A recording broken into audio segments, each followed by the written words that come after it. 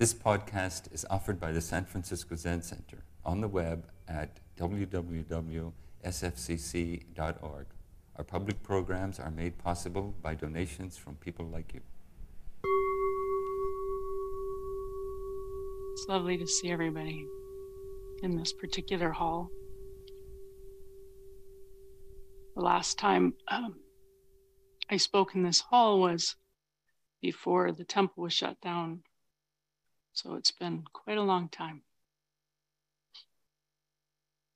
I also want to, I'd also like to thank the folks that are watching this at a distance.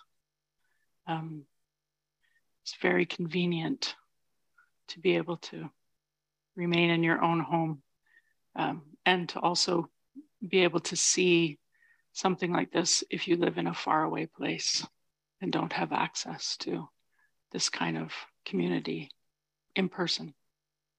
I'd like to thank the Tonto for inviting me. Thank you, Anna. And to all of those who have guided me in through the years to get me to this place. And many of you are in this room. So thank you. My name is Mary. I lived at San Francisco Zen Center for many years, both at all three temples, actually. And now I live and work outside the temple and am able to come here periodically for visits and for teachings and celebrations like New Year's. So it's a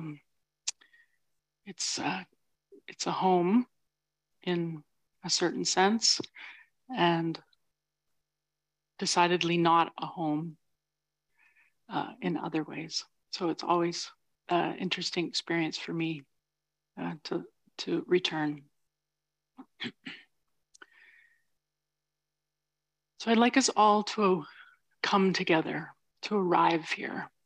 And in order to do that, if you're comfortable, please close your eyes. And if you would rather not do that, then soften your gaze. I'd like you to take 3 breaths, please.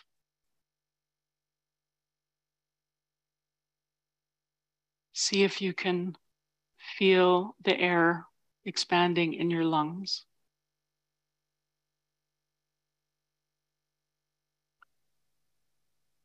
See if it's possible to feel the air leaving your body.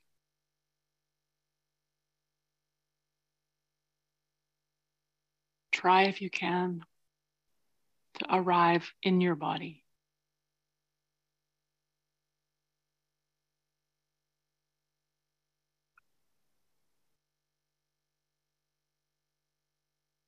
This is not such an easy thing, so stick with it. See if you can feel the connection to the ground.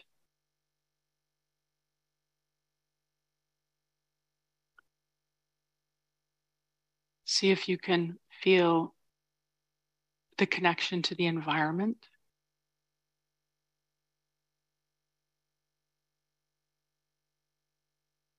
Put your feelers out.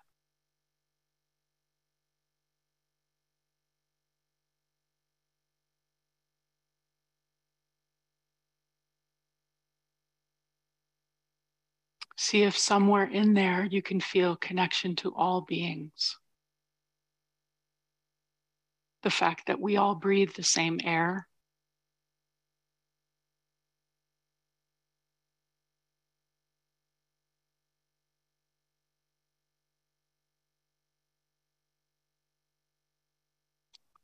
Try for a moment to let go of the thoughts that take you out of this environment.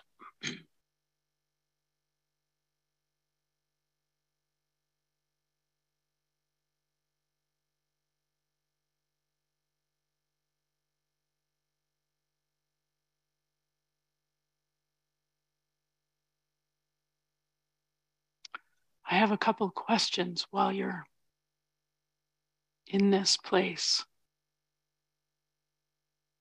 One is, have you ever explored who you are?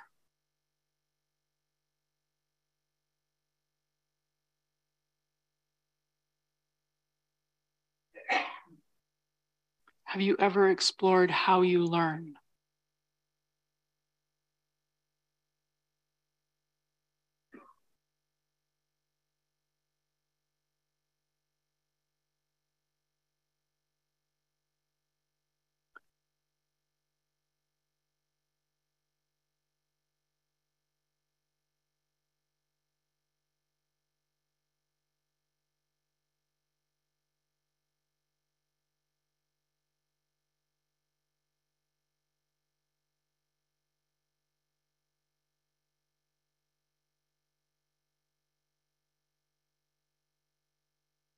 If somebody asked you those questions, have you ever explored who you are?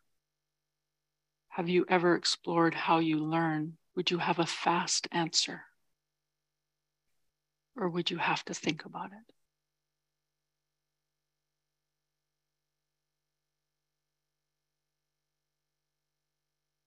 And might that answer change as you looked?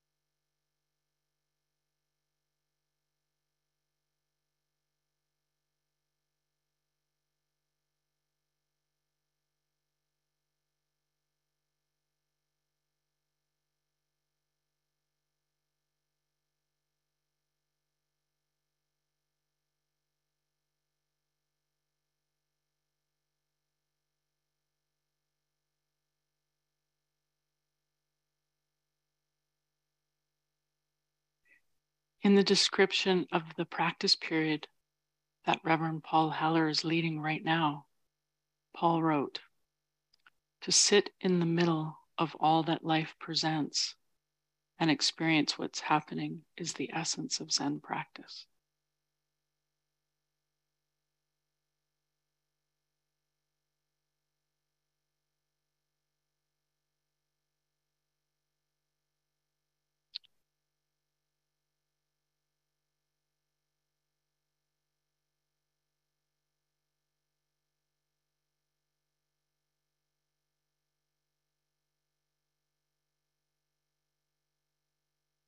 What does it mean to sit in the middle?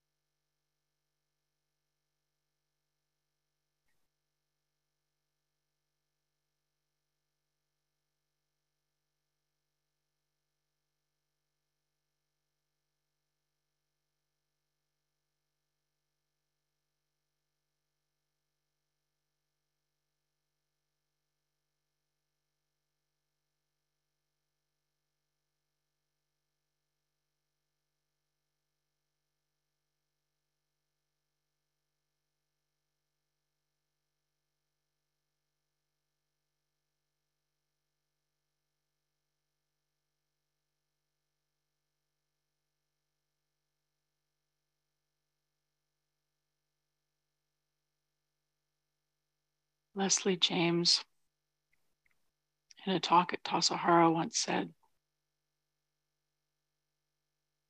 "It's learning to stand it." That's what sitting in the middle is.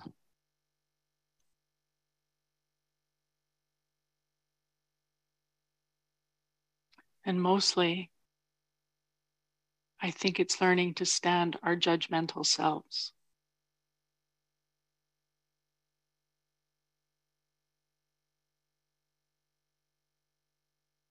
Our sorting and classifying mind that is unkind, starting with ourselves, and then through habit, affecting all that we do and see.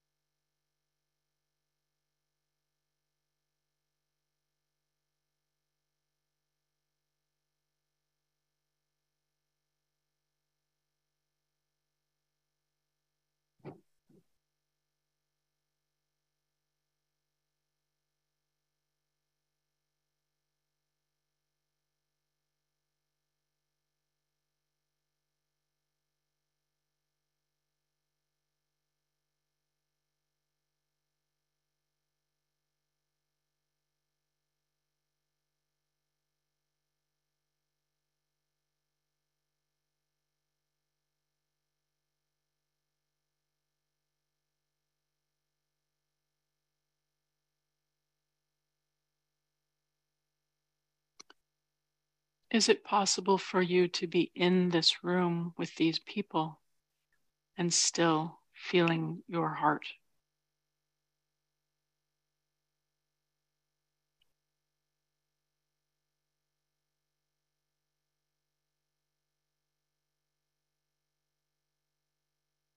It gets more complicated because at the end of this lecture, we go out of this room and we have conversations and we eat lunch.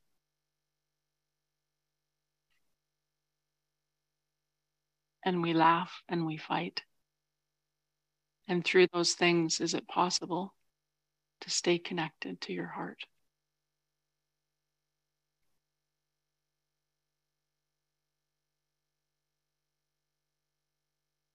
I think this is one of the requests of practice.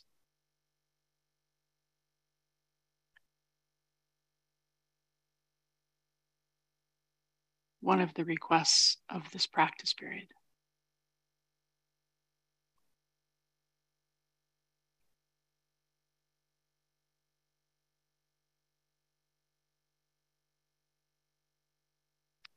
I think we all know how to go fast, but I'm not sure we all know how to go slow.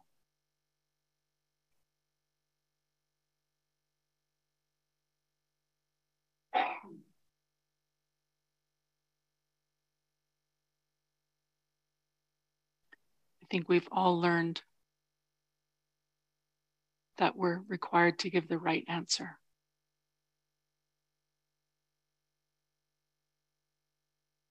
But we don't necessarily know how to be curious.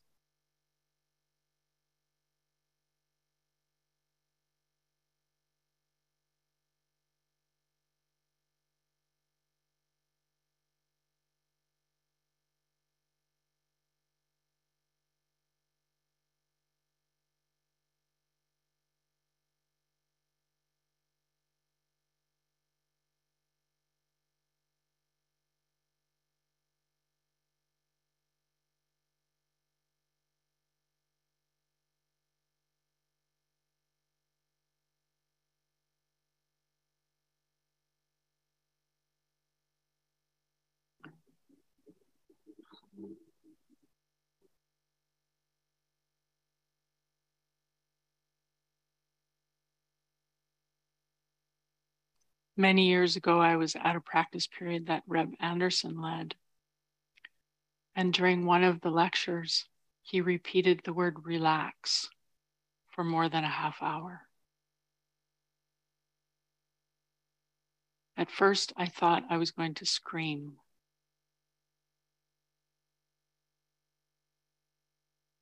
It was so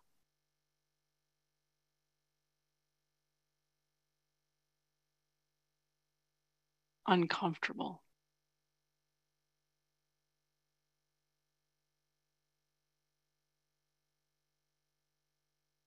It's hard when you think somebody's telling you to do something that you can't do.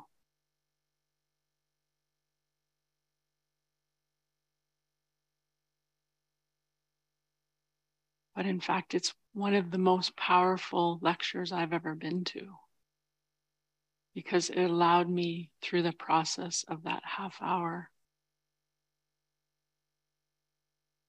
to have a conversation with my body and my brain.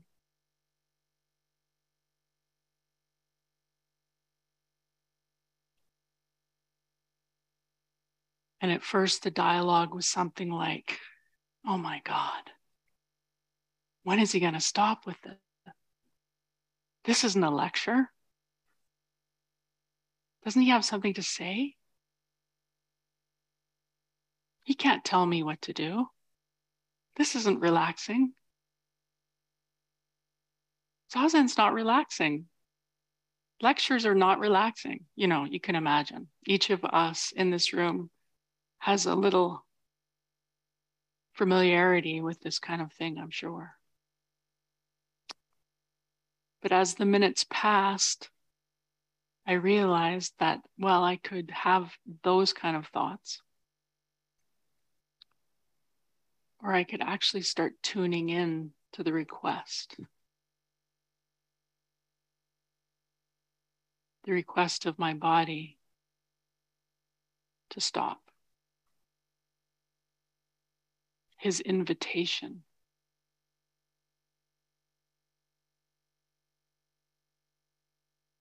To drop things.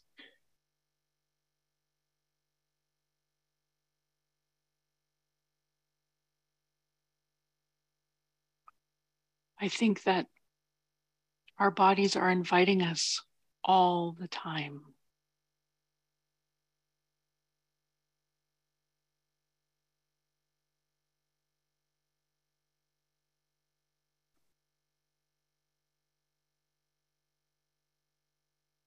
A number of years ago, 2018, I was the Eno here at City Center. And during that time, the office setup was such that everything was on the floor.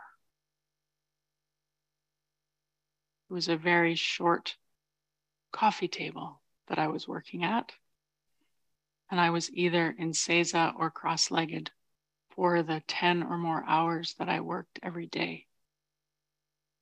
And at first I thought, well, this is okay, not great. My body's used to sitting Zazen, but it's not used to working in that posture. So I continued to do it through arrogance, through ignorance. And 3 months later, my knees were the size of basketballs and I was using a crutch.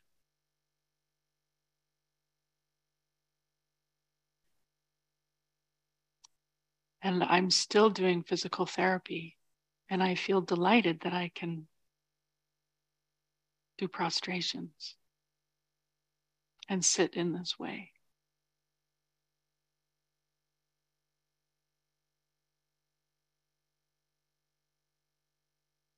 Our bodies know.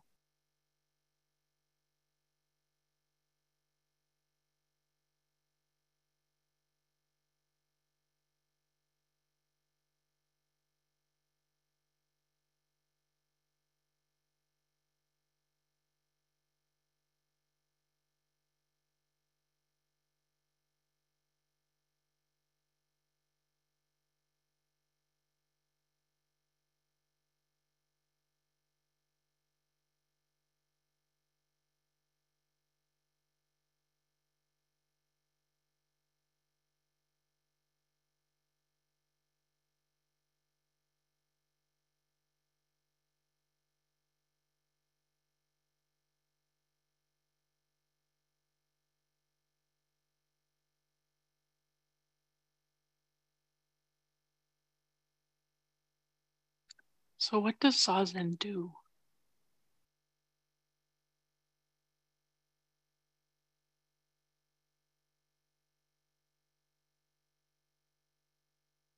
I would say it gives us a chance at first to realize how fast we're moving.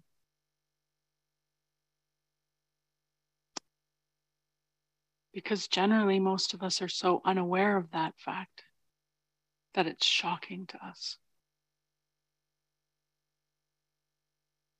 Our minds are powerful and they're designed to generate thousands upon thousands of thoughts in a very short period of time continuously.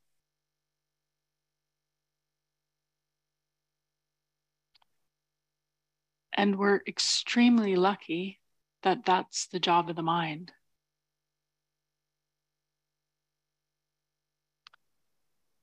However, we get into this awkward position of believing all the thoughts.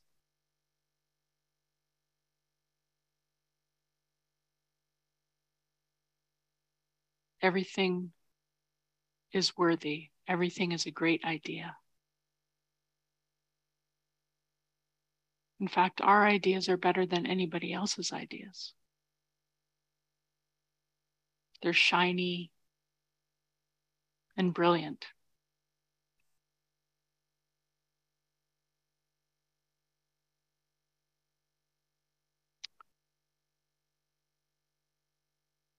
So at first, I think most of us who start sitting are surprised by the power and the seduction of our thoughts.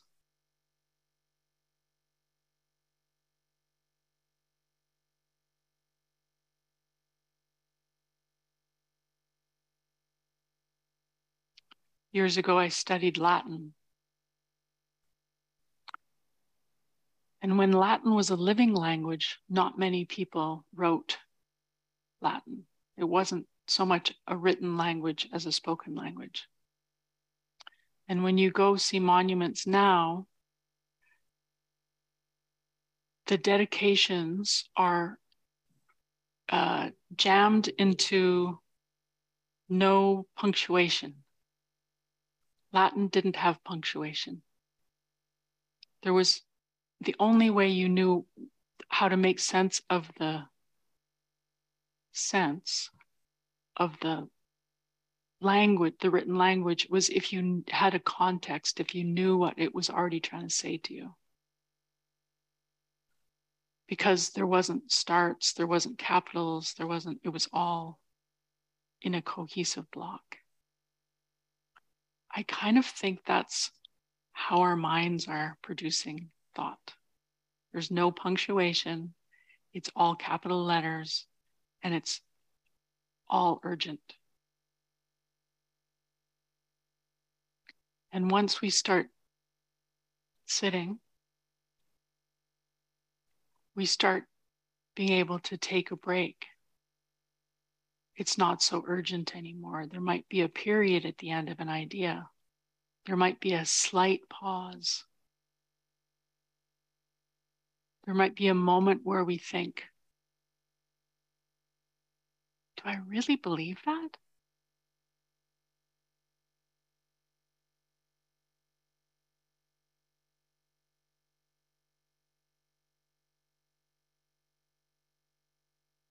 And that simple thought is powerful. That allows for change. It allows for curiosity.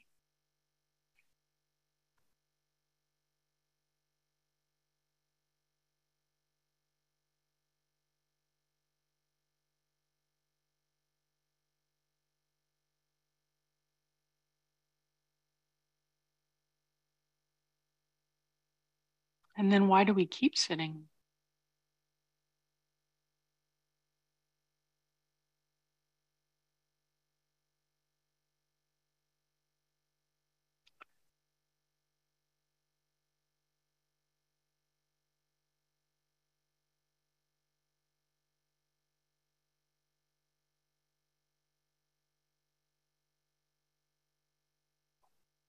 I would posit that it's the only way to make sense of our lives.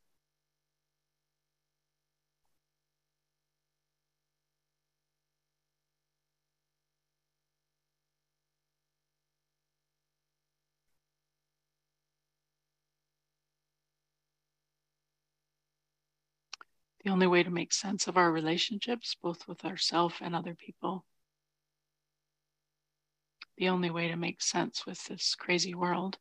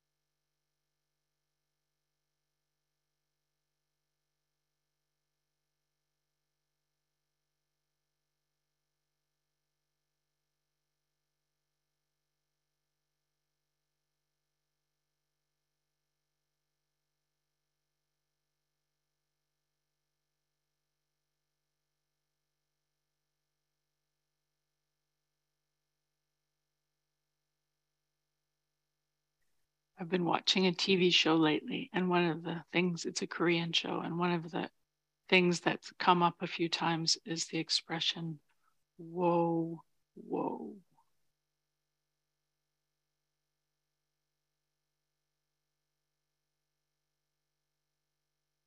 I kind of like that.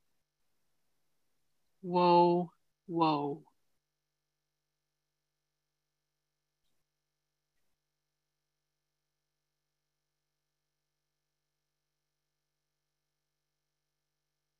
So when we start getting faster and faster,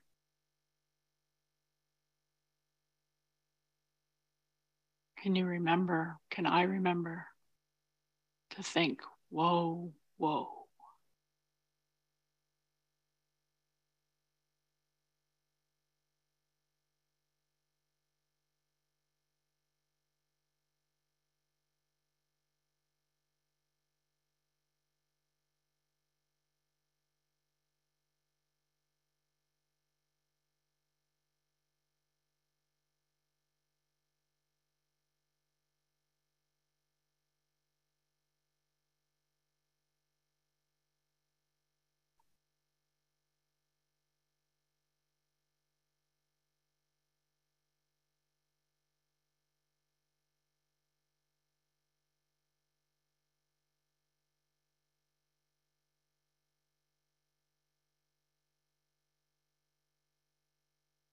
My practice is less about answers and more about questions, more about curiosity.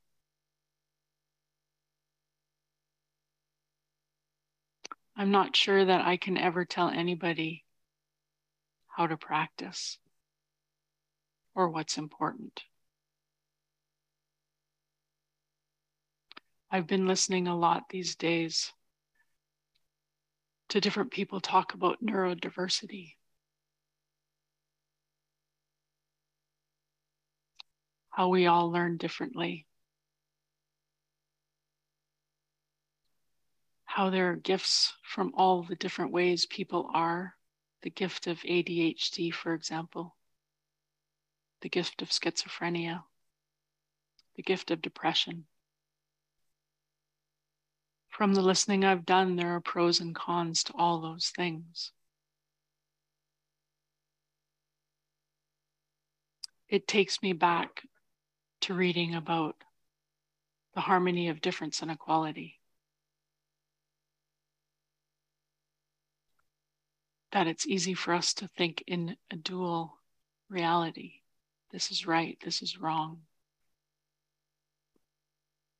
This is a good way to learn, this is a bad way to learn. This is a good student, this is a bad student.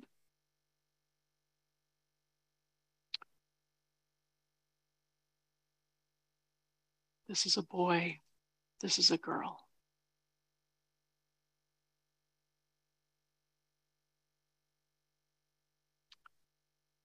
And I think it's a rich time right now for examining all of those assumptions.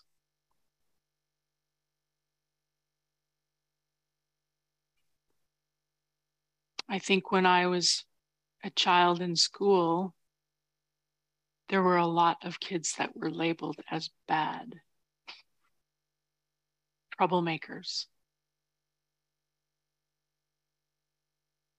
And I think now what they say is, I wonder what this student needs in order to stay in the classroom. I wonder what this person needs in order to keep this job. It's a pretty different approach. I read that after World War II, people were so interested in simplicity, in settling, in the opposite of 2 world wars,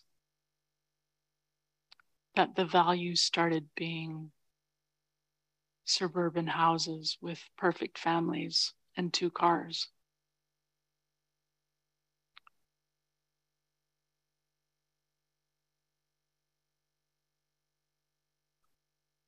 And that certainly led us to a place. And it led some people right to San Francisco Zen Center because maybe they didn't want 2 cars or a picket fence.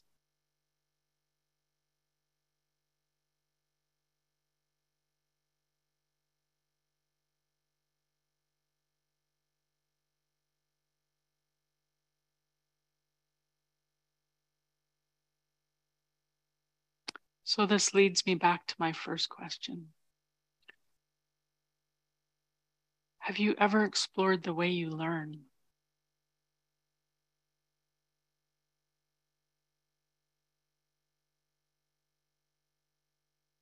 Have you ever explored who you are?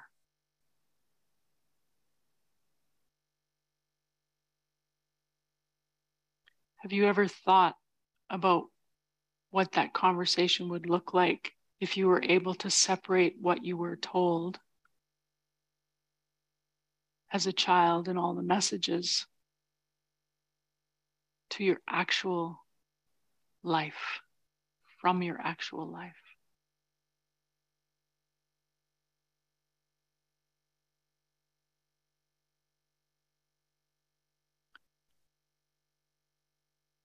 This is the power of Zazen.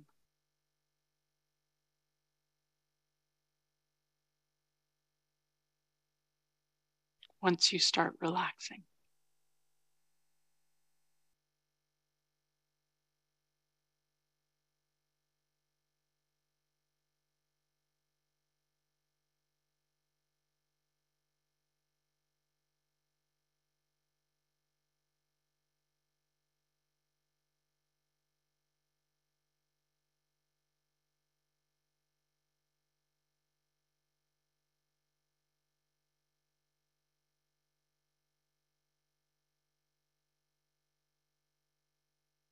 And through it all, if you can manage it, there is great value in being kind to yourself,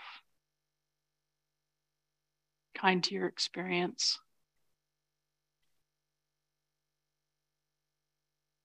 kind to the way you were grown up, what you were exposed to.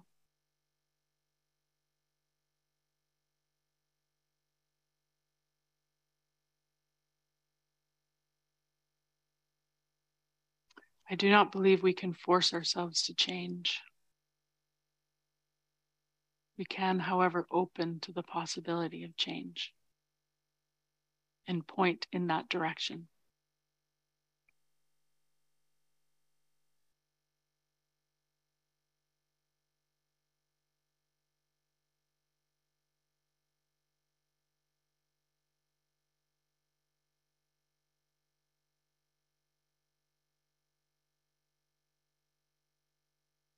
The most powerful phrase that I've come upon in the last while is the phrase, "May my mind be kind."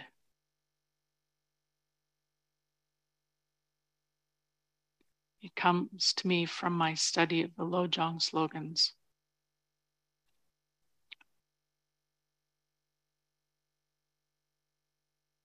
And if you settle into that phrase,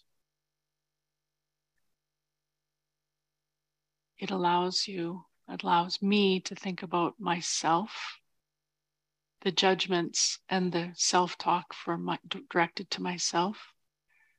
It allows me to shape my mind around my relationships with other people. It's a gentle reminder. There's no rough edges. It's not a demanding phrase.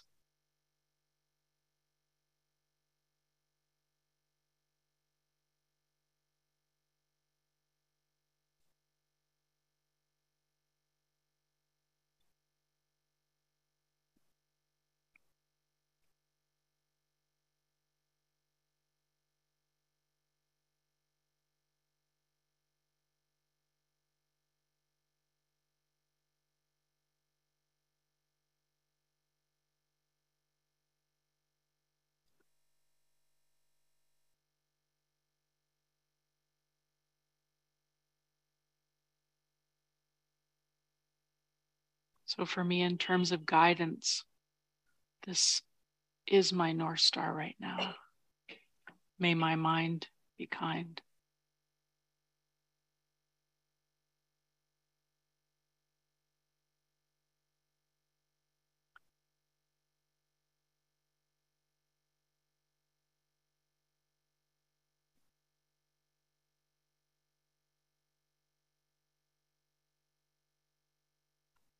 Thank you all for sharing this time with me, this slow time.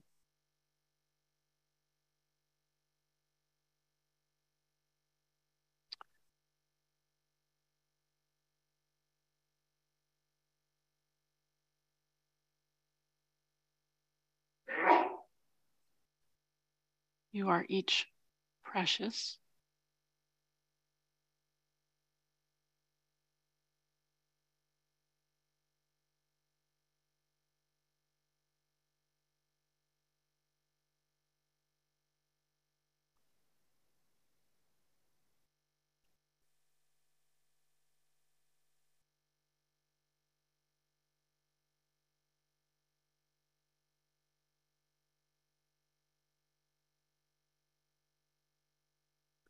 Thank you. Thank you for listening to this podcast offered by the San Francisco Zen Center. Our Dharma talks are offered at no cost, and this is made possible by the donations we receive. Your financial support helps us to continue to offer the Dharma. For more information, visit sfzc.org and click Giving. May we fully enjoy the Dharma.